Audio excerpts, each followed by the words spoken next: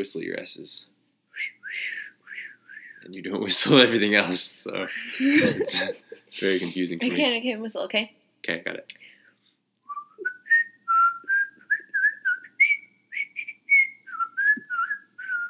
What was I whistling?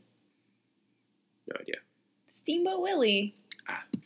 Hello and welcome back to the Raising Hell Mix podcast. I'm Kyle. And I'm Carrie. We're back. And it's been quite a month and a half since our last regular episode. So the last regular podcast we had, we were in a bit of a rough spot, I think. We'd been sick for like a month and a half. Mm-hmm. And we had a youngster who was very young. And I think we were just under a lot of stress. And we were talking about going back to California and hoping that it'd be as relaxing as possible. And we have good news, which is that it was, thanks to our new policy of only hanging out with people at whatever In-N-Out we're closest to. It's kind of rough being in California because we have basically an entire life's worth of people, you know, all the friends and family that we have if we still lived back there that we want to get to see and have to cram it all into a couple weeks at a time. But this time we actually pulled it off, I think. Yeah, we did. It was a lot of fun. Yeah. Some people we didn't see as much as we wanted to, but that's a small price to pay for still being sane at the end of the trip. Yeah, I think we saw almost everybody that we wanted to see. And Joseph was in a good mood generally, and Rory was more independent than he usually is, and they both had a great Christmas, and it was a lot of fun. And we got to meet Father Tim Grumbach at In-N-Out, which was the first time I've ever gotten In-N-Out with a priest, so I was really happy. Mm-hmm. We actually did it twice, once after you went back to Virginia to, quote, work. Right, which leads us to the next topic. I have not had to work in several weeks for reasons that will be obvious to people who know me. And it has been extremely nice. Mm-hmm. That included about a week or closer to 2 weeks of just me here while you guys were still in California. And so I got to hang out with all my friends who are still back here, and that was a great time. We try to maximize the time that the boys get to spend with grandparents and family in California, and that means I make a lot of solo trips, or I stay later or leave earlier while Kyle stays home to work. So that was really nice, and you guys got the extra time back there. But I think what the past few weeks has taught me, which we've been treating as a paternity 2.0, is that paternity leave 2.0. is that parenting a newborn is not a one-person job. Mm-mm. And parenting two kids at the same time definitely is not. And I tried to help as much as I could. I mean, I was an equal parent whenever I was at home, but when it's absolutely. When it's just you at home, like, that's not how it's supposed to be. It's not supposed to be one person taking care of two kids. I think that that's something that's really messed up in the way our society operates and in how it encourages people to relocate for work, which is what we ended up basically having to do. Well, I think we got this whole situation with me being in California for a month and you being off work for, how long? 6 weeks? Kind of gave us glimpses into a more functional version of our society where we were actually staying at my parents' house and spending a lot of time with your family, and all of our siblings and our parents were super helpful with the boys, and it was really, really nice. And we really saw Rory flourish under that big family relationship. And not that not everybody has that, and we don't have it when we're in Virginia. But it's hard not being back with them and knowing that both boys are missing out on that time with them. But we are really, really lucky to have that time when we do have it. And then to come back here and have Kyle be on leave and able to help out with the boys. I mean, we went for walks as a family. He spent a ton of time with them. He would read them books. I got to, do a lot of cooking and get some other work done. Like, I subbed at my school. And, Joseph is still really little. He's only 5 months old. And it's tough when you're at work for long days, and I really wish everybody could experience more time dual parenting and not just having to work as much basically having their time valued parenting as much as it is valued at work. That's a good way of putting it. We got to see really up close how productive in actual meaningful ways it is for families to spend time together. Yeah. We've used this time at home to potty train Rory, which... Gosh, yeah, if we did nothing else, that would have been worth it. That led to a lot of towels, but he figured it out pretty quickly. He thinks all poops are chicken nuggets. And due to one unfortunate phrasing incident, he calls all shapes and sizes of poops chicken nuggets. Which, how could you have predicted that, calling a poop a nugget one time? But that's part of life, so we call all poops chicken nuggets, and will for the next 40 years. I'm not sure about that. You know what else he calls chicken nuggets? Tater tots. Yes, tater tots and poops are both chicken nuggets. He has had actual chicken nuggets like twice. I don't know what we did wrong. Yeah, well, we're right. Joseph can sit up on his own, which I think I've said this before, but every month of parenting a baby is much easier than the month before. And we can now sit Joseph up next to Rory, and he will just watch Rory. He is also a ravenous eater who will dive for any food he sees. He will literally demolish Kyle's homemade English muffins or slices of Kyle's homemade sourdough, which have both gotten really, really good over the furlough. That's another plus. Yeah, lots of bread making. And he likes banana, and he will just chomp down on an apple for a while. So he's eating a lot and just like adorably like a little monster. He's a big chunkin' monster now. He got big thighs. He's going to catch up to Rory in probably a couple of years. They wear the same t-shirts. Yep. T-shirts are now fungible between boys and between us. Yeah. Well, I guess you don't wear my t-shirts. No, that would be weird. But I like to wear your t-shirts. Yeah. What else? Rory is capable of complex thought. Obviously, since he can tell. I guess we don't know for sure Joseph isn't. Right. What did Rory do? Oh, he just seems to be more on the ball. He makes jokes now. Oh yeah. Yeah. He does. He thinks it's funny to say random places that he should go to bed, and he will start naming like the trash can and Toby's cage for where he wants to be put to sleep. Well, you started that, but he did think it was funny, and he managed to continue the joke. Yeah, he thinks it's funny to say there are spiders somewhere when there's not, which is a disturbing line of humor. I can't remember if we've mentioned on the podcast before, but Rory is very sensitive to his fingers getting messy, which is something he got from you. Kyle's nodding. Yep, I was the same way as a kid. He really wants us to clean off his fingers. It's kind of funny. He can have food on his face and he doesn't care, but on his fingers he'll get really upset and need them cleaned up right away.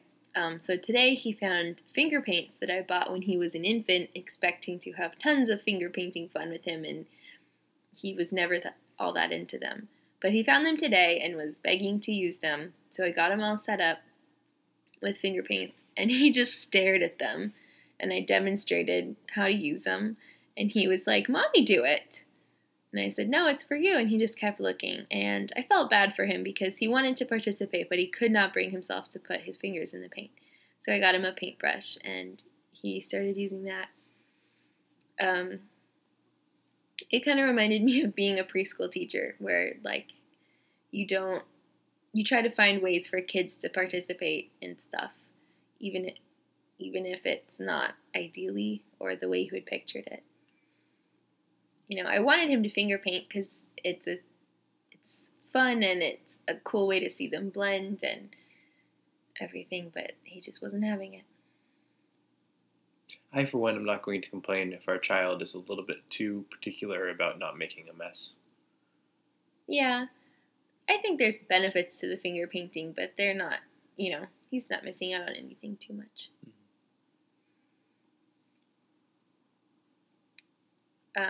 Anything else that Rory or Joseph has been doing lately? Joseph loves Rory. He follows Rory around with his eyes all the time. When he hears Rory's voice, he turns and looks for him. Yeah, it can't be good for Rory's ego that Literally, he has a fan who will laugh and smile just from him walking in the room. It's But it amazing. is so adorable and super handy because Joseph will just sit there and watch Rory. It's so great. I don't know why a baby just assumes that a toddler is special, but he just wants to see the guy who's slightly bigger than him. I don't know what it is, but yeah. They're starting to mess with each other a little bit too. If they're lying on the bed or on the floor next to each other, Joseph will try and grab Rory, and Rory's really good about being gentle and engaging right on Joseph's level. So they sort of push each other around on the floor a little bit. It's not full-blown wrestling, but you can sort of see it in the future. And Rory will volunteer to hold Joseph, especially if he wants us to do something for him. But then he'll walk up to Joseph and he'll just kind of hold on to his feet. Like, yes, I am holding Joseph in the literal sense. So there's a little bit of a mismatch between desire to help and ability to help. But it's pretty cute. Yeah, we have to watch out sometimes because I have seen him try to climb on top of Joseph or sort of roll over Joseph if he doesn't notice him. But, just brother stuff, I guess. Do you have anything in the news? Neither of us have been checking the news very much, I think. In the news, what is this? The Roman Circus podcast? Oh, I'm sorry. On the docket. Well, the docket has been underfunded due to the shutdown. So. Yeah, we had to get a lot of extensions. But I do have one thing on the docket. I don't know if this is weird or not, but sometimes I search on Twitter for the Helmics. Oh, yeah. People refer to us as the Helmics without tagging us, and I've seen some tweets that were fun and that I had missed out previously. You don't have an alert that does that for you? Can you make Twitter alerts like Google alerts? I think I have one. Oh. Anyway. I have a saved search. Anyway. Oh, yeah. I have a saved search. Well, there's this one account called Ball and Helmics that tweets a lot, so I have to, block that, or else that's everything you all get. The tweets. I have no idea who these Helmics are or why they're balling. It's actually really funny. Do not subscribe. But anyway, thanks to this search, I came across an extremely young entrepreneur from West Virginia to whom we may be related. Well, you certainly are related. Well, I'm related by marriage. Maybe through blood. That's possible. I don't think... Okay, fine. All right, okay. You can be the one married, or not married. You can be the one related to the 10-year-old dog entrepreneur.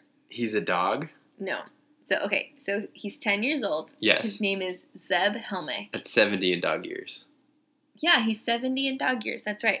He has 4 boxers, and the dog treats that his family was feeding them were hurting their tummies. The article did not get more specific than just hurting their tummies. And he wanted to create new dog treats that his dogs could eat without hurting their tummies, I guess. I can't overemphasize how vague this article was on exactly what it meant to be hurting a boxer's tummy. Mm-hmm. Anyway, so he himself went on the record as saying he wants dog treats without, quote, trillions of ingredients.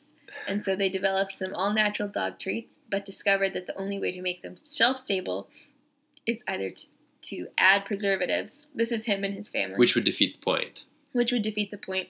Or to completely dehydrate them. Okay. And so something called the West Virginia University Extension Service provided them with food dehydration classes so that they could develop this line of dog treats. And they started selling them at farmers markets and stuff. They're called, what are they called? I think they're called Zeb's Barky Bites. Really? Yeah. That's so he's sweet. this 10-year-old entrepreneur, Zeb Helmick. Good for him. Remember him, folks. Yeah, it's kind of a cute story, I thought. Dehydrated dog treat, like astronaut ice cream, but I guess so, but for dog treats. Cool. He says his favorite part, he's now running this business or something, I guess, and his favorite part is meeting all the dogs. That's such a good answer. He's going to be running the country someday. I sure hope so. Then we can come out of the woodwork and I'm hey, your remember uncle's us? brothers. Yeah. Well, my docket. Good for him. Docket announcement. Yeah. Sorry, I wrote it down.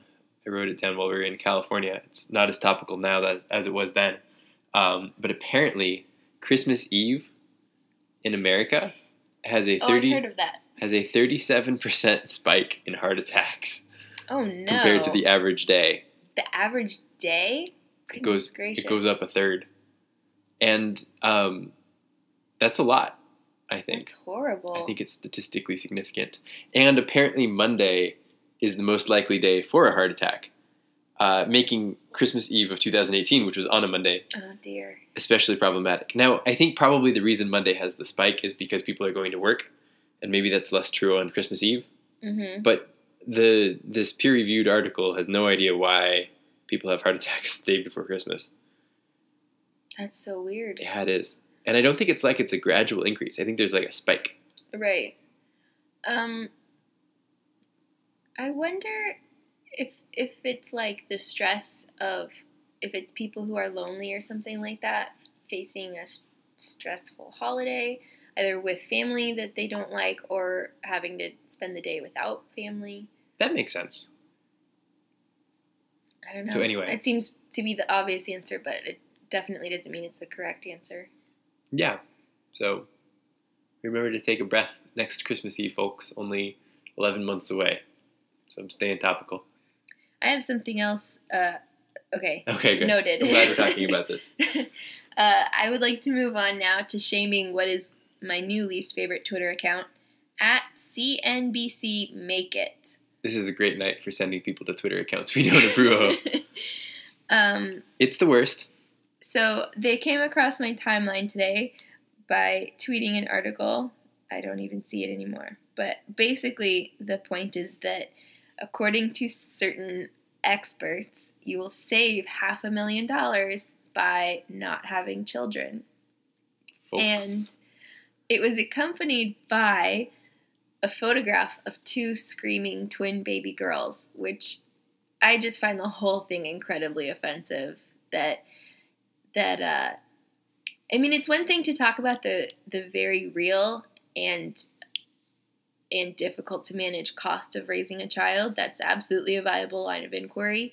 But to frame it in terms of ways to save or make $500,000, Yeah. I think that's what it was. I think that not having kids nets people about $500,000 more over the course of their lifetime. Right, because usually it's phrased Per as... kid, I don't know. I didn't actually read the Well, article. that's the thing. It's not even phrased per kid. In the headline, neither of us obviously clicked on the link. It's phrased as instead of considering having another kid, this is how much it'll cost. It's like considering giving up on the idea of having children, you're just $500,000 now. Yeah, it's just bonkers because it's awful to frame people and the experience of raising children as an experience that will net you more or less money.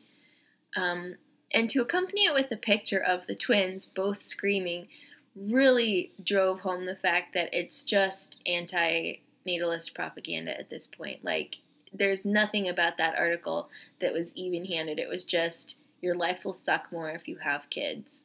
That was the entire messaging going on there, and that's really upsetting. Right. The presumption is that having kids is a bad idea. Absolutely, right. And it's a matter of how much it'll cost you to make this poor decision. And like, as parents, I think we could be accused of being biased or trying to justify our own life decisions or trying to make other people's decisions for them, and it's not about that, but what it's about is the fact that people are inherently valuable and raising families is valuable to society, to everybody, in ways that people who try to measure it in money are not going to be able to comprehend. Mm-hmm. So I think it's important to start off by pointing out that, either a kid is inherently valuable or not. And putting a price tag on a child, while perhaps useful for determining whether or not you're financially capable of raising a child under certain circumstances, is otherwise pretty morally problematic. I would also like to point out that I know several priests, and none of them seem to have much money. So I don't. Good point. Don't think that always nets you that savings. Well, I think that when it comes to measuring the cost of raising a child, that's something that needs to be talked about more on the macro level of how expensive is it to raise children, and is this something feasible for everybody to do who would like to have a family. But to talk about whether it's financially reasonable or valuable to a family to have a child in particular definitely is devaluing the dignity of that kid. Like, one person doesn't deserve to be talked about in terms of dollars and cents, even though it's important to talk about what are the costs to a family and society as a whole to support families and kids. Right, which brings us back to what has become the theme of this podcast, which is that we've gone away from this idea that raising a child is something a community does centered around a large family structure, and has turned into something that two people who are in a relationship decide to do on their own, and maybe grandma visits sometimes. Right, it's crazy to think that the narrative of parenting is that it's like a choice that you make, and your choice isn't supposed to affect anybody else. You know, no one should be inconvenienced by your choice to have a kid. No one should have to support your choice to have a kid. You know, it's been mocked and it's been said over and over, but it does take a village. Like, that's the one thing I've learned from parenting, if nothing else. Anyway, I want to shame CNBC Make It, the publication that churned out that article, a little bit more by making fun of some of their other recent tweets.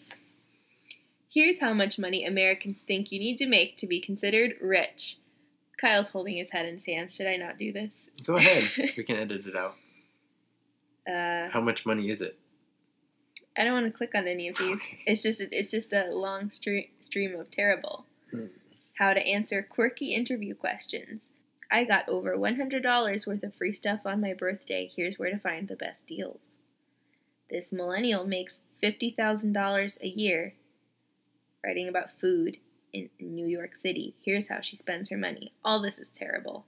Nobody should read any of this. Ooh. An 87-year-old millionaire buried treasure in the Rockies, and he's offered one main clue. Oh no, now we have to keep this entire thing. That's amazing. Oh no. Warren Buffett and Bill Gates prove that giving up this one thing will make you more successful in life. Go back to the treasure hunt. Click on the treasure hunt. All right, let's find out. Where are we going hunting for treasure? Oh man, they hid a bunch of gold in the Rockies. He was a fighter pilot. He says it could be found soon or 1,000 years from now. What? His wife doesn't even know where it's buried. Quote, if I die tomorrow, the knowledge of that location goes in the coffin with me. End quote. Oh my goodness. Oh no. Oh no. Did he leave clues? The main piece of guidance Fenn has offered is a cryptic 24-line poem he wrote in his self-published memoir, The Thrill of the Chase. Oh my goodness. He has since shared the poem on Instagram. We have to read it. I'm sorry. Okay. All right, I'm clicking on the link. Oh no, page not found. Let's see. This podcast is about to jump the shark. He shared the poem on Instagram. All right, I'm just going to search for him on Instagram. Okay. That's Lyft. You're editing this episode. Okay. Forrest Fenn Treasure. That must be him.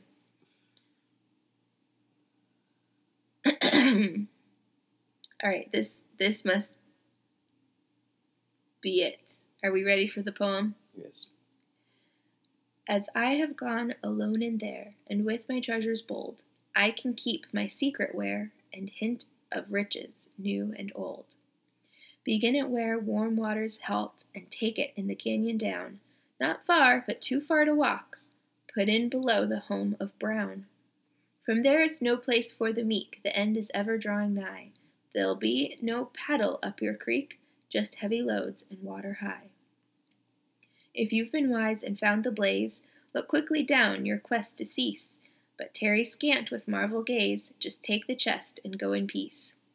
So why is it that I must go and leave my trove for all to seek? The answer I already know. I've done it tired, and now I'm weak. So hear me all, and listen good. Your effort will be worth the cold. If you are brave and in the wood, I give you title to the gold. That's so bad. And not super helpful.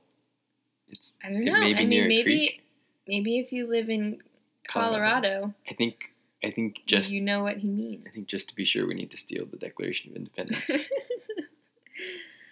Well, that definitely took a turn. Wow. Anyway, this website is bad, and they should feel bad. They should. Even I've heard from inside sources that even CNBC as a whole understands that this is a bad website or bad sub website. Yes. What did we want to talk about in this podcast, Kyle? March for Life happened last week. I went for the first time. You and Rory went for the second time. I remember you took him when he was just a few months old. Yeah, that was fun. And it's something that we decided not to go to last year, and I don't know if we'll go next year. I think we're undecided. Last year, I think I was newly pregnant, not feeling super great. We were busy. And I usually have work. Yeah.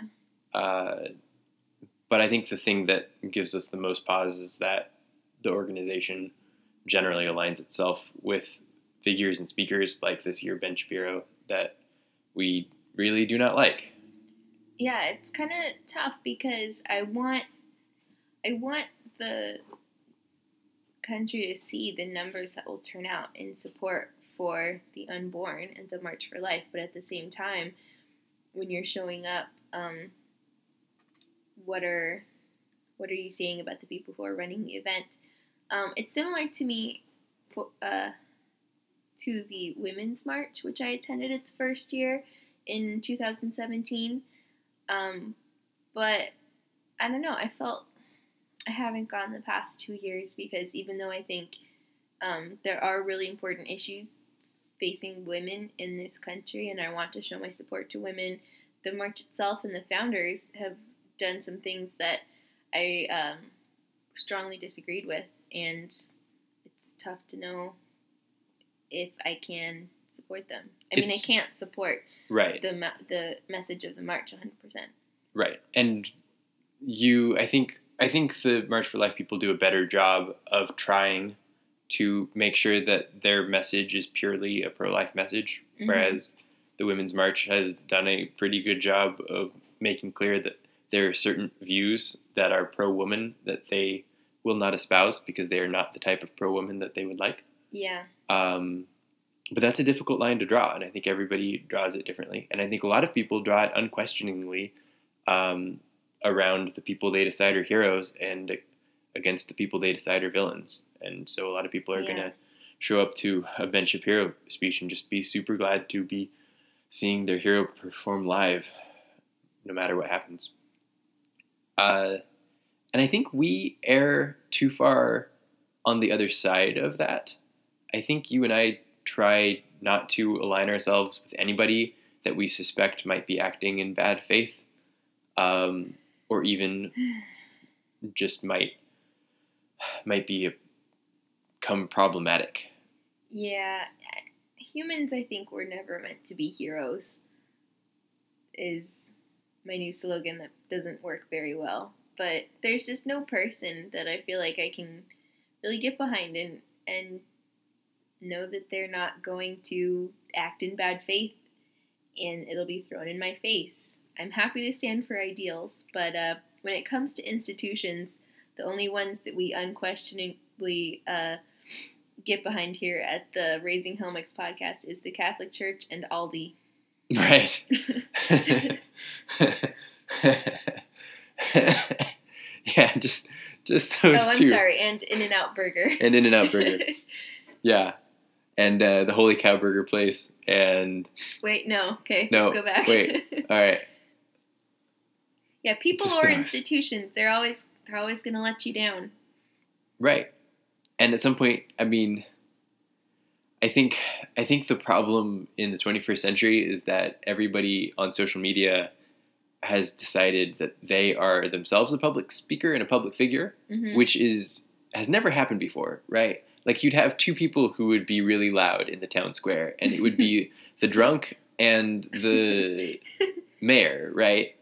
And maybe like the person running for mayor. And sure. And now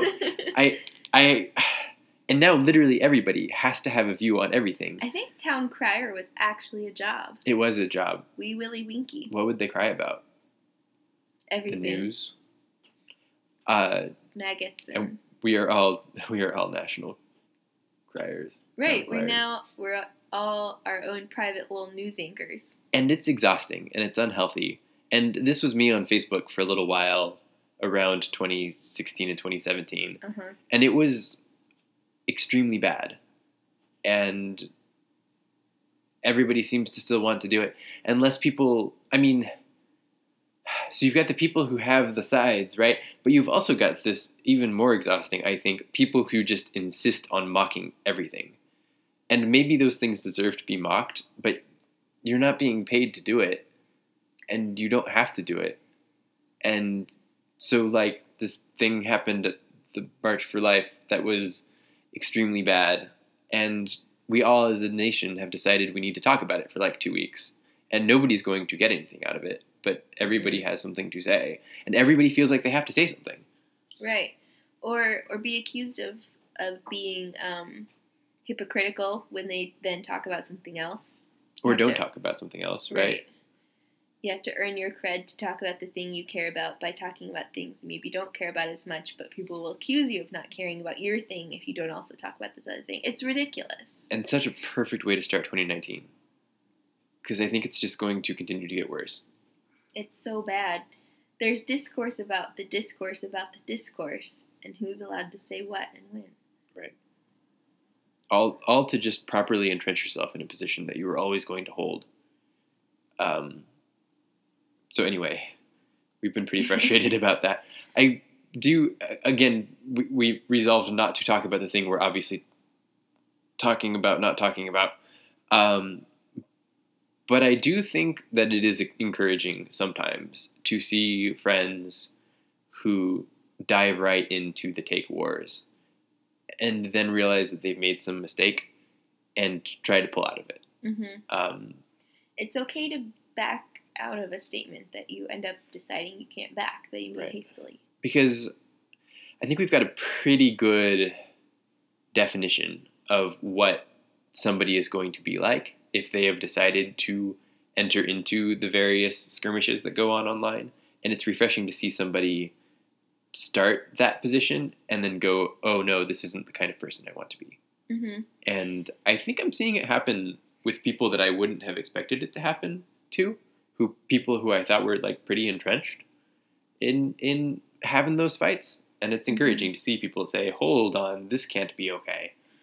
Yeah, it really should be okay to not say anything. And that's not to jump on people who come to hasty conclusions, and it's not to say it's because it's actually also bad to come back snarkily and say, oh, you didn't have all the information, you shouldn't have said anything. It's okay to say something if you really want to, but... and it's okay to be wrong. It's extremely okay to be wrong. Yeah, but it's also okay to recognize that you don't have much to offer in a certain topic. And, I often think, wow, this has made me really mad and I want to say something, but I don't have new analysis. It didn't personally affect me, and I'd rather read the takes and maybe retweet the really good ones, but I don't need to offer anything up myself. And you can give it a beat, right? Like, you can wait a couple days to see how things play out. And we're so warped.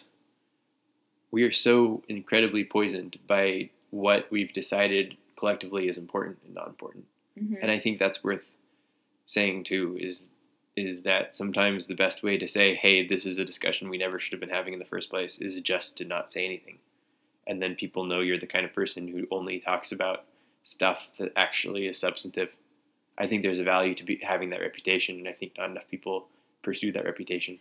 Right, or being okay with the fact that even if something is substantive, maybe you don't need to be the person to talk about it.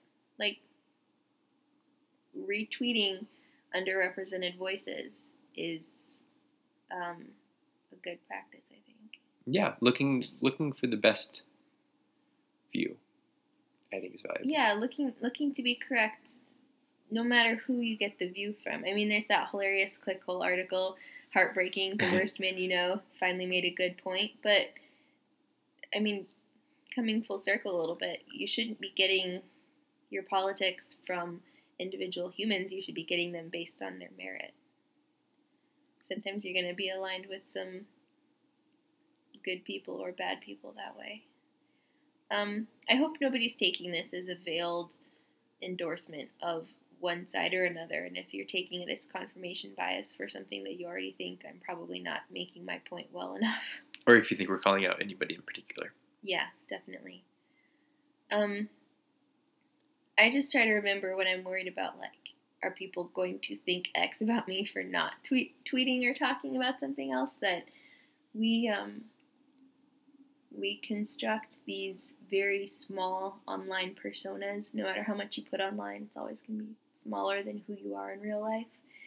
And it's important to be okay with who you are as a person in the way that you treat the internet as compared to your real self. And to understand that, you know, the people seeing your tweets online are only ever getting a small picture. You can't ever express your entire person there.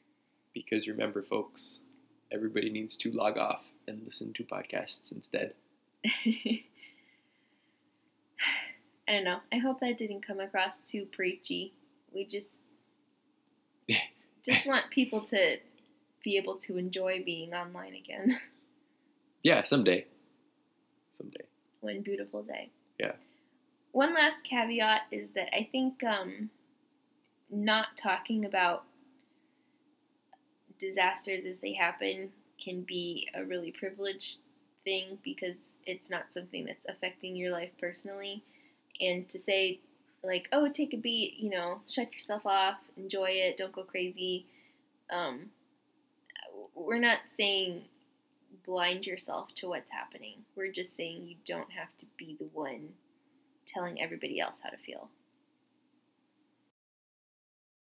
I think YouTube is the only social media site that started with millennials and has gotten more popular with the next generation. YouTube? Yeah. Everything else has dropped. I mean, Snapchat maybe is more Generation Z, but YouTube is the only one where more, I think, I just constantly hear about all the stupid stuff Generation Z is doing on YouTube. So my friend's sister is like 13 or 14, and she did a bunch of polls and Instagram stories about what social media her Gen Z cohort uses, and the only app that got 100% buy-in was YouTube. Like, less than 100% of people had every other social media website she polled about, but all of the Gen Zers she knew used YouTube. I may be becoming just an old dad, but I'm troubled. YouTube seems bad. YouTube seems bad, and Netflix seems bad. Netflix is actively, like, trying to kick people off their platform. It seems like it. Is the only conclusion you can come to. Yeah. It has Chuggington and Super Wings, but gosh, at what cost? Oh, gosh. We got to do a whole podcast on Chuggington someday. Man. But we are canceling Netflix because it is bad. And so we are binge watching The Crown, which is mostly bad. Yeah, I'm a little bit disappointed, but, like, you can't be disappointed in the actors and costumes, so. Right. Actors, costumes, and, like, the fact that history happened. Yeah, it was actually really comforting to know that, like, nothing vaguely foreboding meant that the Queen was about to die or anything like that. That's true. You generally can look up what happened, which I guess is also true of other TV shows. I was also watching Call the Midwife, but it turns out our library has those on DVD, so I'll be okay. Yep. And then we're watching, The Good Place. Schmidt. Yeah, we're watching the Kimmy Schmidt, and then we're canceling it, which means we're on a binge rush to watch these shows. Before the next billing cycle. Exactly, yeah, which is, I think, the 29th. So the last pieces here of Kimmy Schmidt that are airing on Netflix are not great. Well, we never really liked the show for its overall episodes. It was always its hilarious one-liners. Well, season 1 was actually really good. Season 1 was really good. But the later seasons, they definitely wrote themselves out of story. Definitely. But the one-liners have always been good. So. Yeah. That's basically it. The rest of the show is trash. Yeah. Man, what a stupid platform. I hope Netflix gets what's coming to them real soon. Yeah, well, their navigation was not great to begin with, and then they started, like, auto-playing trailers for everything. Yeah. It's bad. It's so bad. Real bad. What else is bad? Facebook is bad. Oh yeah, delete your Facebooks. Everybody. Instagram is bad. Well, if you're married, one of you has to keep it. Because all of your friends and relatives will contact me. If one of you is still interested in Facebook. I'm not interested. I just know that all of your, aunts are on Facebook. They could talk to my mom, and she could talk to me. That's a good point. All right, maybe I will delete it. What else is bad? Just the internet. I'm against it. Target. I'm not that into Target. Are we canceling Target? My jeans don't fit me right. Electronics are too expensive. I used to love Target, but they're really going after stay-at-home moms' money, and as a stay-at-home mom, I've decided it's gross. Good. And I don't like going there. Yeah. Well, you get some good stuff at thrift shops. I do like thrifting, but it's not just that I'm scared to go to Target because they will cost me all my money. Their stuff is pretty crappy. Their stuff is pretty bad. Bring it home and then it starts pilling right away in the dryer, or it breaks, or right.